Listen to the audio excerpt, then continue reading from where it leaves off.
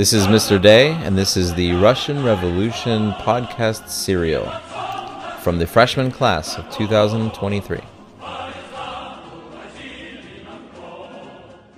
Boys, gentlemen, welcome to the official 9th episode of the Russian Revolution podcasts. I'm your host, ZK.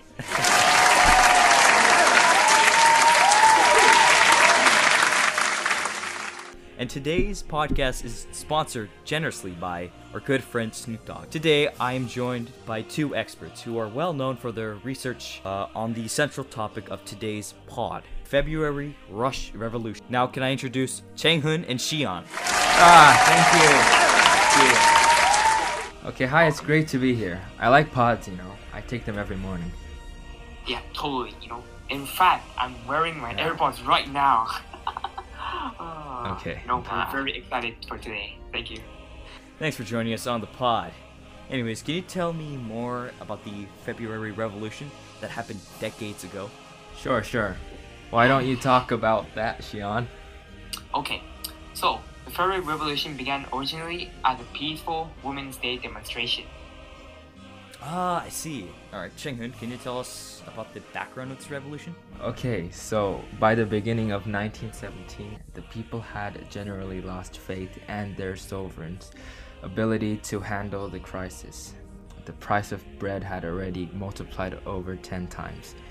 In February, further bread rationing was declared by the authorities. Go on, Shion. Okay, so more about the February Revolution. On March 8, 1917, International Women's Day demonstrations were held. Women came to the streets to protest against food shortage, and they were joined by the workers of nearby plants, most notably the Pulov. And let's talk about how did the people react to this? Oh, well, it was a disaster. People shouted, "Bread!" and down with the war, and refused to leave the streets.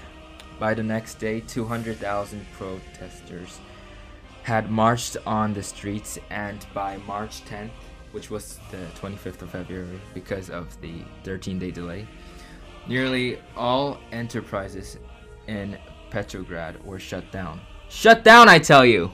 The second was out of town at the Mogilev military headquarters in Belarus, Russia. The chairman of Duma, Mikhail Rodzianko, sent him a telegraph, as I quote, "Serious situations in the capital, where anarchy reigns. General discontent was increasing. In the streets, uninterrupted firing, and one part of the troops is firing the other." End quote.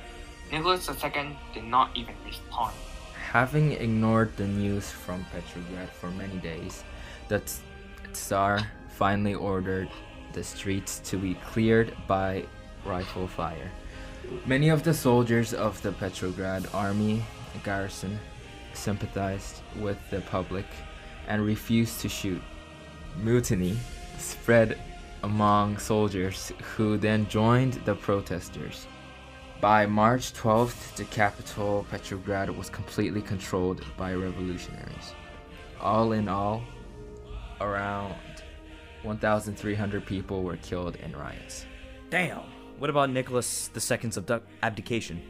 Well, in my minutes of research, I found out that once Nicholas II finally decided to return, his imperial train was not even allowed by the revolutionaries to enter the capital.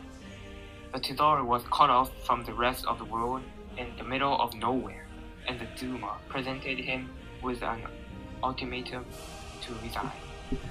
Okay, and 9 out of 10 of the Tsar's generals sent him telegrams in which they strongly recommended abdications. It is debated that the Duma and the Russian military elites might have made some sort of agreement prior to these events to convince the Tsar to step down. Okay, go on. Finally, on March 15, 1917, which is actual on March 2nd, Nicholas II abdicated. He also did that in the same name of his son, Alexei. His brother Grand Duke Mikhail Alexandrovich also refused the throne. After 304 years of Romanov dynasty had come to an end. Well, that was certainly an interesting episode, don't you think, listeners? Anyways, thank you for joining us, Changhoon and Shion. It was a blast having you guys here for the last 3 minutes. Anyways, to our fellow potters, thank you for listening and stay smoky. Peace.